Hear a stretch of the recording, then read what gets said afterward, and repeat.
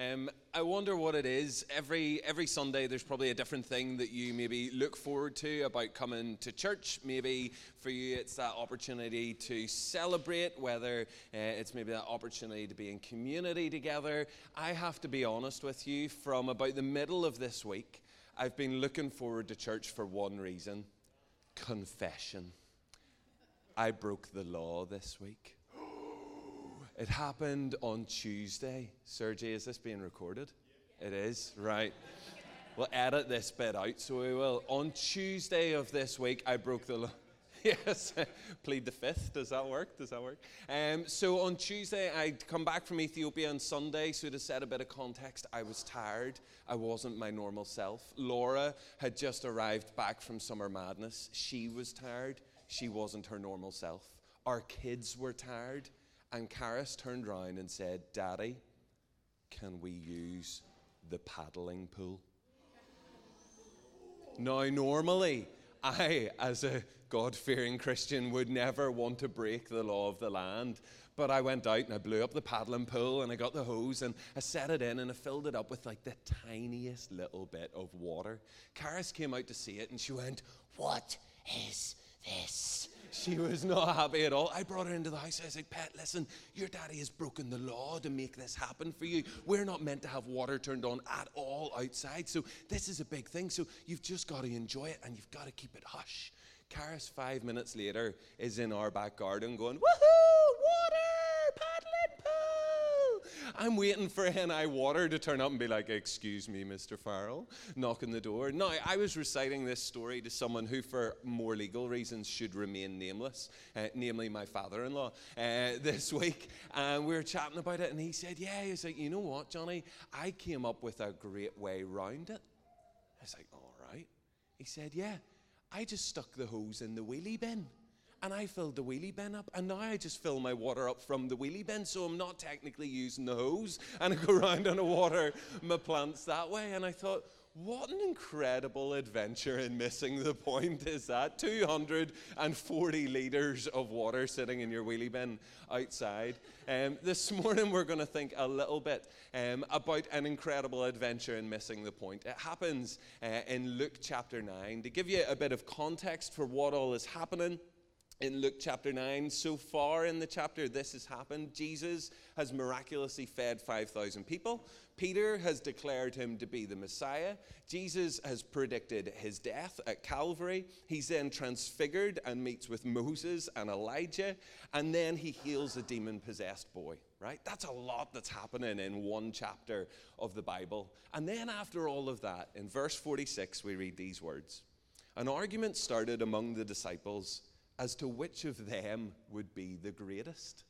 How amazing is that? That is like, it's the equivalent of me, Steve Fugard, Sergey, and Rory McIlroy all being in a room together. And me, Steve, and Sergey are going, like, one of us has got to be the best in the world at golf. Like, you're just completely missing the point. It's obvious who the greatest in the world at golf is. It's me. And so here the disciples seem to be completely missing the point. And most Bible commentators will assume that that's exactly what's going on here. That they have gone on another adventure in thinking about themselves and not thinking about the big picture. But I think they're wrong. And that probably makes me wrong, so feel free to disregard anything I say this morning. But what I think that's happening here is that the disciples, they've been journeying with Jesus. They've been seeing him do, say incredible things. And sometimes when you surround yourself with greatness, you are inspired by greatness. And so I think what's happening here is, with the backdrop of everything that Jesus is doing, the disciples have a desire to live their greatest life.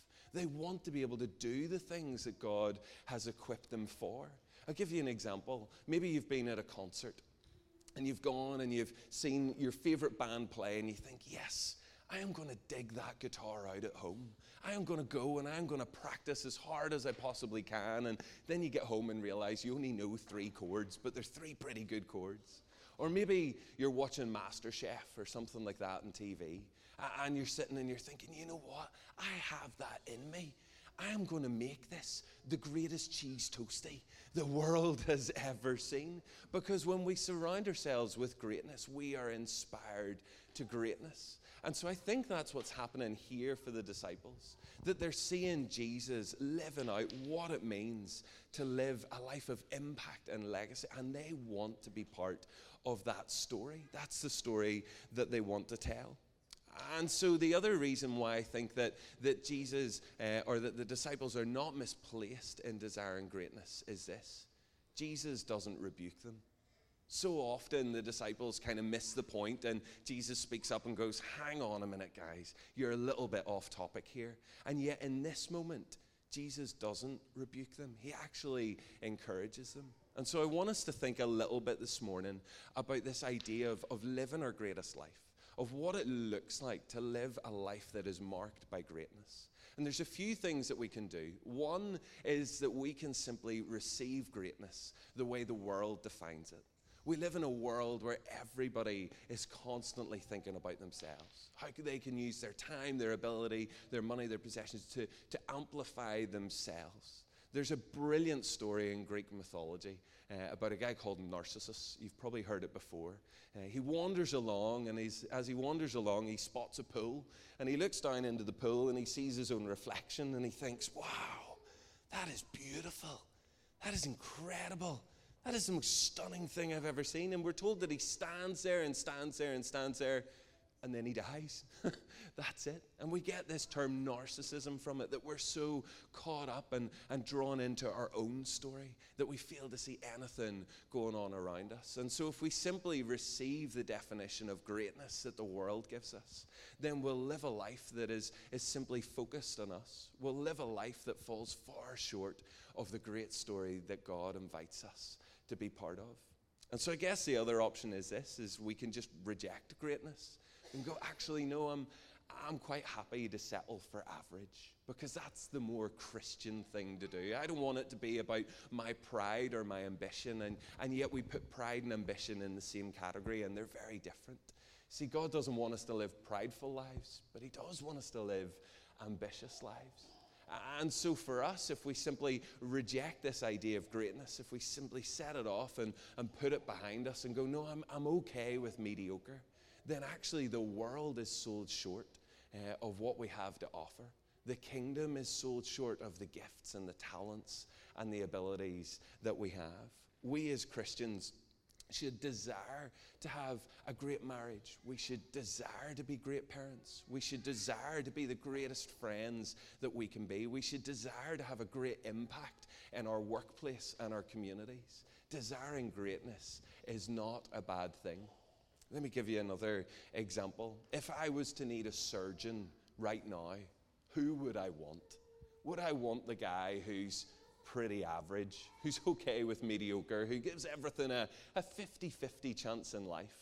Or would I want the guy who turns up on a motorbike and leathers and all the rest and walks in looking like a rock star, who's unbelievably confident? I would want that guy, because for his life he has desired greatness. He has desired to make an impact. And so for us as Christians, then it comes down to this: can we redeem greatness? And it's into this moment that Jesus doesn't rebuke the disciples, but he brings an example of what does it mean to live your greatest life? What does it mean to live a life that is truly marked by greatness? He pulls a child into the conversation at this point, which is a very unusual thing to do.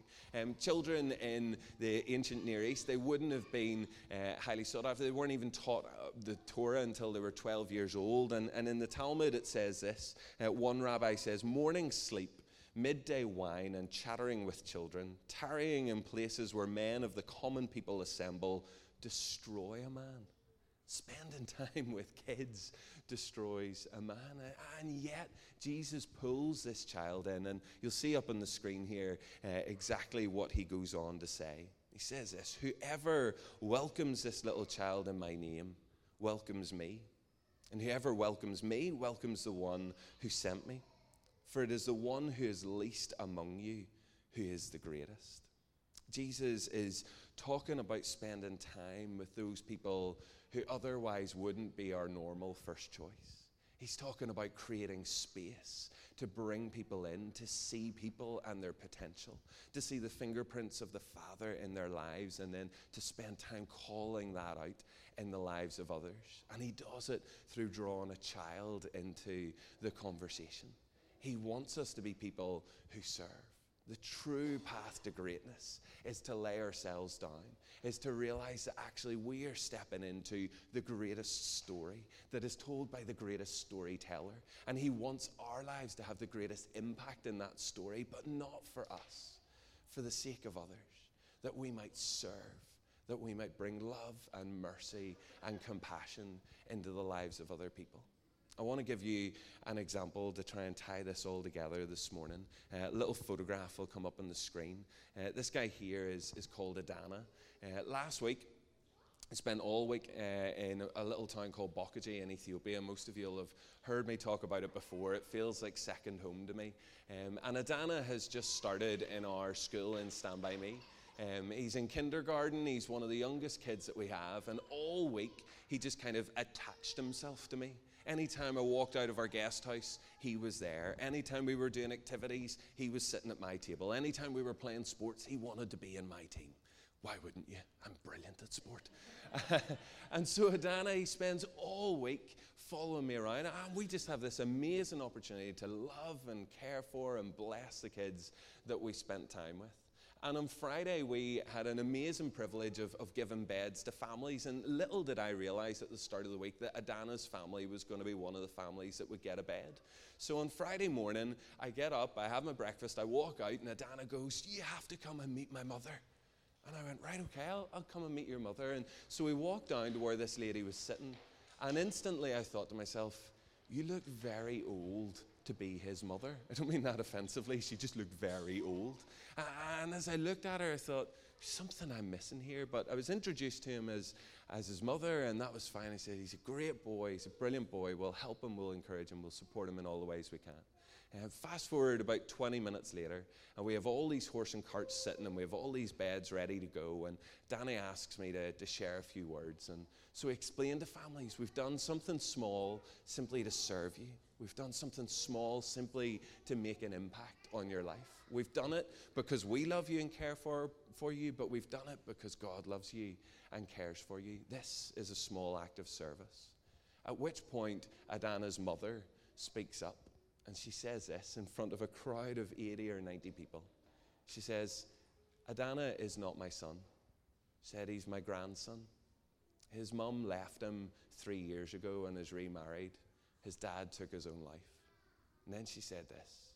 She said, "I've worried every day about what will happen to him when he dies, or when I die, sorry." And then she went on to say this. She said, "But from today, I don't need to worry because I've seen that he has a father and a mother because of how you care for him."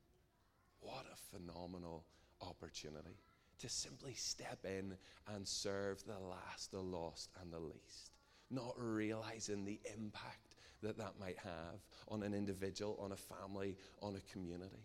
And for each of us, there are children, there are people who are overlooked, there are people who are downtrodden in our lives and our community. And this week, as we step out, we have an opportunity to simply serve, to simply go and take this message, the greatest story that's ever been told, and to live our greatest lives as we lay our own lives down and serve the King and see his kingdom established. And it might seem like you've just done a little thing. It might just feel like you've played with a kid or made a bed or grabbed coffee with someone, but we can never undermine the small things, because from the smallest things, God grows his greatest things.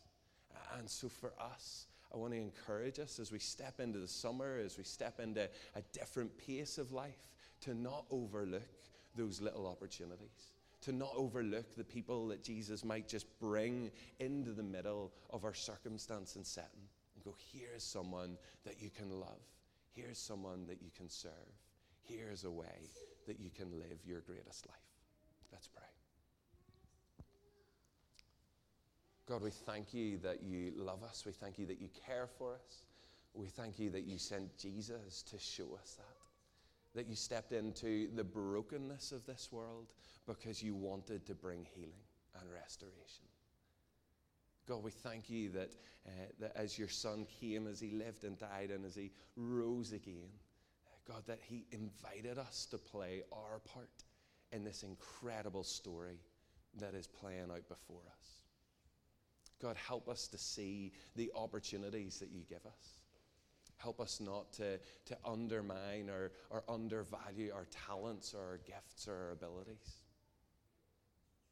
God, this week as we step into work or holiday or onto the beach or onto a plane, wherever we find ourselves, God, would you help us to keep our eyes open to the people that you might bring into our path, people that we can simply humbly serve and honor. And God, as we do that we can point people to a Father in heaven who loves them and cares for them. God, would you equip us with the courage that we need to do this? In Jesus' name we pray.